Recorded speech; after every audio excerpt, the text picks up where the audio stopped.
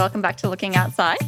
Today you are in for a really motivating conversation. I've been speaking to a lot of people lately who incidentally say the same thing to me, that they are really self-motivated. They generate a lot of ideas.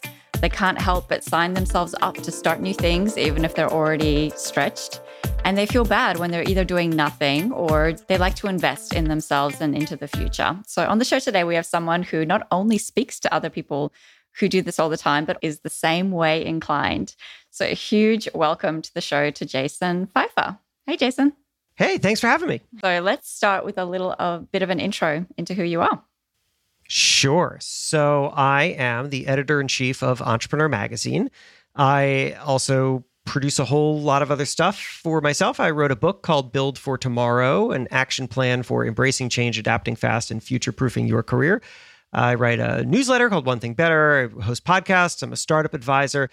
And generally, the thing that I love to do is connect with people, learn from them, understand how people think, and then turn around and help others calibrate to what it means to build and grow and what others have learned a couple paces ahead of them. That's the thing that helped me throughout my career as I reinvented myself many times. I have a media background, but I've really spent the last number of years transforming myself into a kind of all-purpose Swiss Army knife kind of person in the entrepreneur space, and have been just incredibly inspired by the way that entrepreneurs think and have found it to be an incredibly useful skill regardless of what it is that you're trying to achieve. Yeah, definitely. And we'll go into that a little bit more, into the learnings that you've had in speaking with entrepreneurs, because that's a really rich area.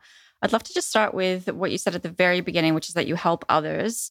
Do you feel like a lot of the things that you're venturing out into and stretching yourself into, so you mentioned like editing the magazine, but also then writing a book and public speaking and the podcast, that also like helps others, but also helps you? Like, how much of it is about challenging yourself and stretching yourself?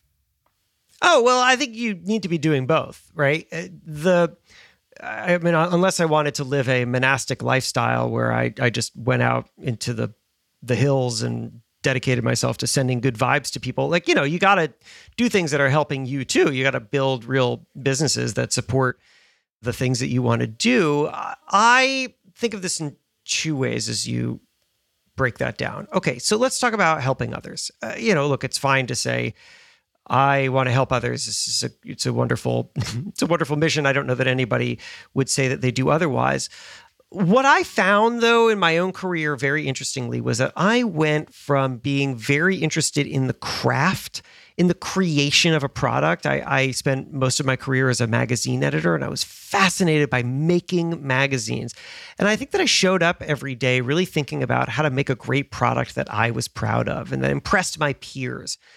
And when I got to Entrepreneur Magazine, I started experimenting with this different kind of writing, which was a very direct to the reader, relating to them on a personal way kind of writing, which I had never done. I was a reporter. I went out and I interviewed people and I told these elaborate stories of the things that they did. And then I just started talking directly to people and looking for ways to be of direct service. And I was doing that because I was following the audience's lead. I could see that the entrepreneur audience wanted that. And the thing that shocked me was the shift in response. When I made a great magazine, I worked at Men's Health, for example. I made a great magazine. It's a really fun, poppy magazine. And I would write these profiles of these celebrities and athletes. I almost never heard from readers. Never. And then I started writing directly to people and I started relating to them on a personal level. And I started hearing from them all the time. And they would say things like, I really needed to hear that today. They would say things like, I've been grappling with this exact thing. And this is what I needed to make this hard decision. And I realized there was just an incredible power in showing up every day with your audience in mind, not with your project in mind. The project follows the audience, not the other way around. And so when I say that I like helping others, I found it to be incredibly gratifying, but also selfishly, as you say, it was the way to build. It was the path that I found that I could make something that was meaningful to people, that people wanted, that they would react to and respond to. And I think that that's what we want in business. We want to find something that is fulfilling a need. When you put something out in the world and people come back and tell you, this is exactly what I needed, you know you're doing something right. And that's good for them. And yeah, it's good for me too. Correct me if I'm wrong here, though. I think that a lot of people would perceive being an editor anyway, which, is what you've been doing for the majority of your career. They kind of have this idea of an editor being behind the scenes, right? It's like the magician behind the curtain. And now what you're doing is very much in the public space. And I can imagine / understand that when you put yourself out on the stage, you're much more vulnerable. So was that transition very intentional for you, or did it kind of happen incidentally? It was an opportunity that I recognized. So you're right. An editor is generally behind the scenes. And for the majority of my career, I was behind the scenes. I was always an editor who was interested in writing. So I would write, but people don't pay attention to bylines. And even if you've got a big story in the magazine, nobody really notices that it's yours. And then when I became editor-in-chief, people started treating me differently. They didn't really understand me as an editor or a journalist anymore. They saw me as an authority. And at first, that was not something I was comfortable living up to. I thought I'm a storyteller. I'm a guy who helps others tell their stories. I'm not someone who you listen to myself. But and for a while, I would try to reel it back. People would have me on their podcasts, and they would introduce me as a thought leader in entrepreneurship, and I would be like, well, and I was like ruining the reason that they had me on their show. And eventually, what I came to recognize was that if I could live up to the thing that people thought of me, there was a large opportunity to be had. But what it would require was a rethinking of who I am and how I work, and a real investigation into what it is that I have to say and how to say it. And this isn't just about me. I would posit that everybody listening to this right now has that kind of opportunity in front of them. If you are willing to deeply reconsider who you are to people and what it is that you have to offer them. And I don't mean this in a fraudulent way. I just mean in thinking deeper about the things that you have and the more direct connection that you can make to your consumer, and find a way in which you are living up to the largest opportunity in front of you. It is not easy. It could take years of work. It took years of work for me.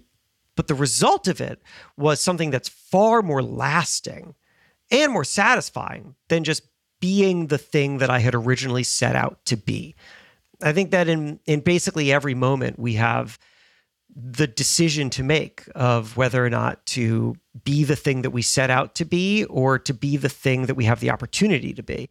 And those are distinct things. I think that obviously that requires a level of self-reflection and the ability to re-perceive yourself, but also then acting on that and actually creating something out of that requires a level of bravery as well, right? So in yourself and what you've done, and I guess the entrepreneurs that you've spoken with, is that also like a key element of it, is that you almost have to put a lot of risk into what you're doing because you're moving the reflection, self-reflection, rethinking into action. Yeah, absolutely. I'll answer that, but I'm just gonna kind of work out loud here for a second and tell you something that I just did as you were asking that question, which is people ask me, how do I produce the amount of content that I produce? Because it's a lot of content. I post on social media every day. I have this newsletter, writing for the magazine all the time, and more podcasts. And so one of the things that I do is I use moments of interactions with other people as testing grounds for ideas. Sometimes ideas that I just came up with, like literally as I was saying them. And if something pops out of my mouth and I think that's a good framework that I haven't quite explored more specifically, or maybe it's part of a conversation that I have with somebody and it gets me thinking about something, I go in and I put it in my reminders app. I have like a tab in my reminders app called Social and Newsletters. And that's the collection of ideas that I'll draw upon for future newsletters or whatever. And so when I just said to you, be the thing you set out to be versus being the thing you had the opportunity to be, that is not, it's not language that I had used before. It just kind of came out as we were talking. And as I said it, I thought, that's a good newsletter. And so I just wrote it down as you said it. And so I would encourage everybody, if you're in any kind of content making role, which I think everybody should be, because even if it's not your job, you should be posting on LinkedIn, you should be creating in some way. And you're wondering, well, what do I write about? The answer is often mine your own experiences and your own interactions for the best content, because you're producing things all the time. You're just not capturing them. So anyway, to your question, yeah, sure. It requires tremendous risk. But you know what? It feels a lot less risky once you step back and redefine what it is that you do. Something that I advise everybody to do is to come up with a mission statement for themselves. I call it the thing that does not change in times of change. And what I would invite you to do right now is to think about, how could you write a sentence that describes what you do, that states what you do? The sentence is short, as few words as possible. It starts with I. Every word after that is carefully selected because it is not anchored to something that's easily changeable. So, for example, I am a magazine editor is bad. Why? Because it could change in a heartbeat. All it takes is getting fired from a magazine, or a magazine closing down, or there being layoffs or whatever. And then I am not a magazine editor anymore. So how do you choose words, choose a definition for yourself in which every word is not easily changeable? The answer is that you have to dig deeper into the core of what it is that you do. Here's for me. It's not I'm a magazine editor. It is I tell stories in my own voice. 7 words. I tell stories in my own voice. It doesn't matter what happens in my career. I can still do that. I tell stories. I'm telling you stories right now. This is literally what I'm doing. I can tell stories on stage in a podcast and in a newsletter and any number of ways. I can be hired as a consultant for a company and come in and tell them stories about what other entrepreneurs did as a way of helping them think through their own problems. In my own voice is me setting the terms for how I want to operate at this stage of my career. I wouldn't have said in my own voice 10 years ago. I was figuring out my voice. Anyway, the purpose of this is that once you have that deeper, more flexible understanding of yourself, the changes in front of you start to feel less risky, because they start to feel like new opportunities to express the thing that you're best at. Because if I'm a magazine editor, I have a very narrow path for how to express what I'm good at. If I tell stories in my own voice, I have a much broader way of understanding my value, and I can evaluate a far wider range of opportunities. This is the thing that I went through. This is ultimately what I did. And I came to realize that once I thought of myself as someone who tells stories, I was able to scale in all of these different ways in a way that didn't really feel that much like a risk. It just felt uncomfortable doing it for the first time. And, that's a big part of the reason why, I connected with you, stalked you on LinkedIn, because I love everything that you post on there, and I love the podcast. And now I'm obviously shout out, read my book, which I'm getting a lot out of. Thank you. But it's very true that there are so many people on LinkedIn now who are just starting to post more content, are starting to figure out, getting clued into the fact that even though they come from a tiny subset of philosophers and academia, or they come from government, or they come from consumer research inside of a small brand, whatever it might be, their content is resonating with people because they have something to say that is unique and is different and is helpful and it's thought provocative. I guess connected into that is a question that I have for you. And you actually wrote about this in the book, which was a huge aha moment for me, which is that, if people are trying to figure out, what is my mission statement? What is it about me that makes me unique, that I can amplify? I think a lot of the times we think, well, maybe that's just me right now. Maybe that's just a fluke, or I often used to say about myself, I am lucky. And so what's really powerful in the book, you said, what if my success was specific to that moment and not able to be repeated? I think you said this before you were promoted into one of the next roles that you moved into. I think a lot of people struggle with that. They really think through that. Is it just a point in time where I'm doing well, or is this me? So how do you work through that kind of self-doubt? Yeah, it's a great and important point. And just to orient people, the first time that I got a big job offer, which was to move to New York and work for Men's Health and leave where I was at the time, which was Boston Magazine, a thing that I really worried about was, what if my success at Boston Magazine, where I'd done well, I made friends, I was doing good work, what if that was very specific to that time and couldn't be repeated? And therefore, what I should do is just hold on to that moment as long as I could. And I eventually, I mean, that's not what I did. I took the leap and I thrived at Men's Health. And then I repeated the same worry all over again when I got my next job offer. And this is something that I find that we do to ourselves. Everyone does it. I've talked to very, very successful people. I think in the book I was talking about a very famous DJ who I talked to, this guy Mick, and how he has worried similarly. And we need to do a better job of recognizing the core skills that we have. And I think it's really helpful to do a self-evaluation about why we had succeeded in a particular moment. We think a lot about failure. We think a lot about avoiding failure. We don't spend a lot of time evaluating success, but we should. We should, because we should understand what was good about it. And I think that it's worth, if you right now are concerned about not being able to repeat a success of yours, to spend some time assessing why you were successful, but take away any, I'm going to tell you right now, it's not just because of circumstance. So you're not able to consider that as your option. So you have to list out things that you actually did. What were you good at? And what you'll start getting to are these really valuable insights about how maybe you're just really good at connecting with people. You're really good at identifying what audiences need. You're really good at just being nice and likable, and people want to work with you, whatever it is.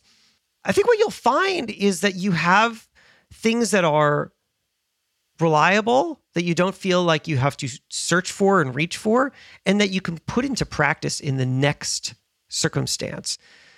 And then trust it. This is not an easy process. I'm sure when it's time for me to make a giant next leap, I've been an entrepreneur for a while now, I'll go through some similar thing. Am I able to do this? Do I know what I'm doing?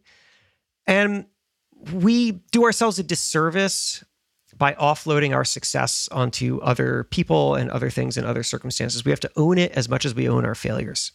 So true. Although in the book it's really interesting too, you talk about we do stop and reflect on how good things used to be.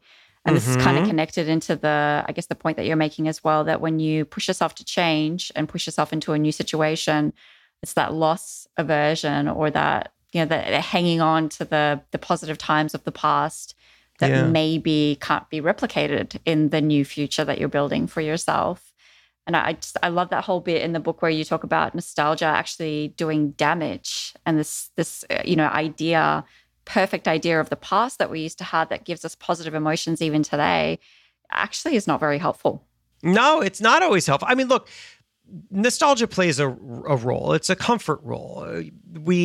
As we face challenges, what we want to know is that we are able to create good times, that there was good in our lives, there was comfort, there was familiarity, that we want that again. And we don't always just want it from the past, but the past is sometimes an easier thing to access when you are unsure what's coming in the future. And the danger that we run into is that we start to believe sometimes that the things from the past will always be better than the things in the future. And that's not true. There's a lot of interesting research into how memories are formed, which I go into in depth in the book, so I won't bore you with it all right now. But the very short of it is that there's one part of it is that there's something called fading affect bias, which is to say that we retain the feelings associated with good memories far longer than we retain the feelings associated with bad memories. This is often used to explain why women are willing to have more than one child, because you forget the sort of emotions associated with the unpleasantries of actually giving birth. But, this also goes to why we are willing to take a giant risk, even though the last time we took a giant risk, it was a disaster, or it was really hard. Our brains are really designed to move us forward. They're designed to shed things that might hold us back.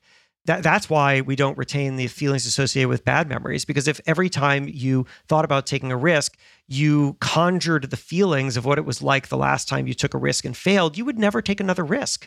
But you need to take risks. You need to move forward. Your brain is selectively forgetting because it is trying to give you the opportunity to move into the future with as much boldness as possible. That's why your brain is doing that. Our brains are not remembering devices, they're forgetting devices. And yet, of course, the way in which that backfires is that sometimes we think that the past was better than the future. So I tell you that to catch yourself in those moments where you are concerned about what comes next and you're starting to feel like you're more attached to the things that you used to do. What you're remembering is not entirely true. And what you're imagining comes next is only half of what it can be. Yeah, that's really, really powerful. And I think very hard to do, right? Because we're emotional creatures, is to think logically about the emotions that we're feeling or the emotions that we would have felt in the past, particularly with flawed memories. It's quite an undertaking. But I think a lot of people might be also scared to do that because they're worried the more that they are willing to be open to change, the more they might lose themselves and who they are. Obviously, we're so wedded to our identities and who we've established ourselves to be. The problem isn't changing. The problem is defining yourself too narrowly. If you have a very, very narrow conception of yourself, I am only good at doing this thing in this circumstance. My identity is that I hold this role and I do this task. Well, you're in for a world of hurt because all of those things are going to change. Just definitively, those things are going to change. And so if your identity is tied to hyper-specific, changeable things, then when those things change, it won't just feel like a change to your work. It will feel like a change to your identity. But we can control it. We can think differently about what our value is. And we should. Malcolm Gladwell said to me once, I was interviewing him for the magazine, and he said, self-conceptions are powerfully limiting. I really love that line. Self-conceptions are powerfully limiting, which is to say that if you have a narrow definition of yourself, then you will turn down all of these opportunities that you had not anticipated and had not built into the way that you see yourself. But if you're willing to let go of a very narrow understanding of yourself, then you give yourself permission to go down paths that seem maybe a little off, or to explore projects that you are not sure that you're good at. You don't want to limit yourself. I mean, I think the way that Malcolm said it to me, he said self-conceptions are powerfully limiting. And he said something like, it's a bad way to think unless you are 90 years old. I mean, if you're 90 years old, go ahead and have a narrow definition of yourself. That's fine. You worked hard and you lived long and you know what you're doing. But everybody else, you've got a life ahead of you, and you want to make sure that you're as nimble and prepared for it as possible. So you can reframe how you see yourself, and then how others see you as well can be incredibly motivating. So sure. And recognize that you have a really important role in defining that for other people. People will understand the story that you tell of yourself. So make sure that you tell the right story. It reminds me, it's funny, at the very beginning of me leaning into this expertise in change, which I sort of grew out of the work that I do at Entrepreneur. And I was struggling to get some traction on a whole bunch of different things. Speaking, this was years ago, trying to get speaking gigs on this subject and a number of other things. And I was talking to a friend of mine who's a business consultant, and he said, "So you want to be known as this guy who helps people through change, right?" And I said, "Yeah." And he said, "Well, then why is that not the first thing that I see on your website?" And I was like, "Oh, crap, you're right." I hadn't thought at all about how to frame myself. I had spent a lot of time thinking about it for me, but I didn't put any energy into telling other people about it. So how was I supposed to expect anybody to understand the value that I had for them? You got to be front and center about it. You better make sure that when people see you, the work that you do on a daily basis, the way that you interact, the products that you put out in the world, that it's always telling that story.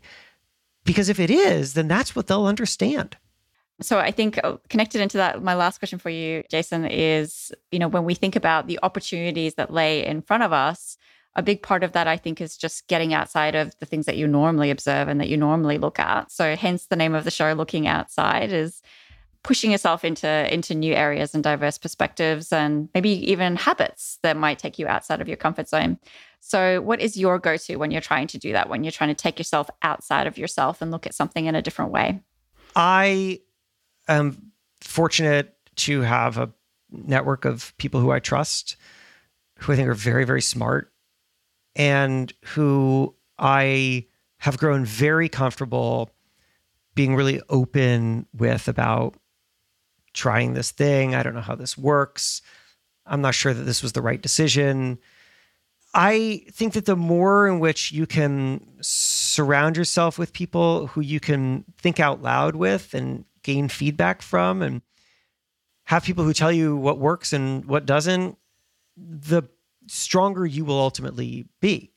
So, I don't know. I did that today in 5 different ways. You and I are speaking a couple hours after I launched a premium tier for my newsletter, which is the first time that I've ever tried to monetize my audience. And, I was pretty nervous about it. And I haven't looked at the numbers yet. I don't think I even will today. I think I'm going to spare myself that grief. I'll look at it tomorrow. But I showed that draft of that email that I wrote, announcing it to a whole bunch of people. I obsessed over it. I talked to friends about launching their own things. I just thought out loud for a long time before I did it. And so when I did it, I wasn't going to be perfect. It's not perfect. But what I know is that I talked to enough people and I expressed enough doubts that at least I think my bases are covered. At least I'm doing an educated thing. At least I'm taking what I think is a fairly calculated risk. And then I'll learn. I've already had friends who reached out and saw it and were like, that was great. Also, you might want to look at this thing, and that's, I love that. That's fantastic. But we wouldn't have even gotten there if I hadn't sent the damn thing out in the first place. So that's how I do it. You get stuck in your own head. You get stuck in your own stuff. So just get out of it as much as possible. Brilliant. And I think that takes us full circle back to the very start of the conversation when you said, know yourself and what your benefit is, what your strength is that you're bringing to the public, take calculated risks and be vulnerable. So incredibly insightful. Jason, thank you so much for coming on the show.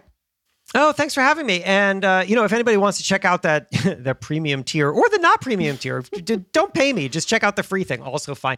So that's a newsletter that I write, which is called One Thing Better. Each week, one way to be happier and more impactful at work and build a career or company that you love. And you can find that at onethingbetter.email. That's a web address. You can get the weekly email for free. And then if you want, you check out this premium tier where I'm now answering reader questions in advice column format and finding all sorts of other ways to help people directly, because that's what I really love to do. So anyway, I would love for people to check that out. If you want to get in touch with me, you can also just respond to that email. It goes directly to my inbox. And then also, Joe, you had mentioned my book. So that's called Build for Tomorrow. And you can find that on Amazon, Audible, the audiobook, ebook, hardcover, whatever. If you can imagine a form of book, then it exists. Yeah, and the podcast as well, Help Wanted. And the podcast as well, Help Wanted. Right, it's true. I always, my fear is that if you tell people too many things, they do none of those things. So I usually try to limit it to 1 or 2. But yes, a podcast as well. Do them all, or do some, or do none. It's your world. Yeah, there's a lot of great content out there from Jason that you can check out. So thank you so much for creating another avenue for your content by coming on the show. Oh, my pleasure. Thanks for having me. Thanks for listening. If you enjoyed this episode, please rate, review, or share the show, and I will see you next time. Until then, keep looking outside.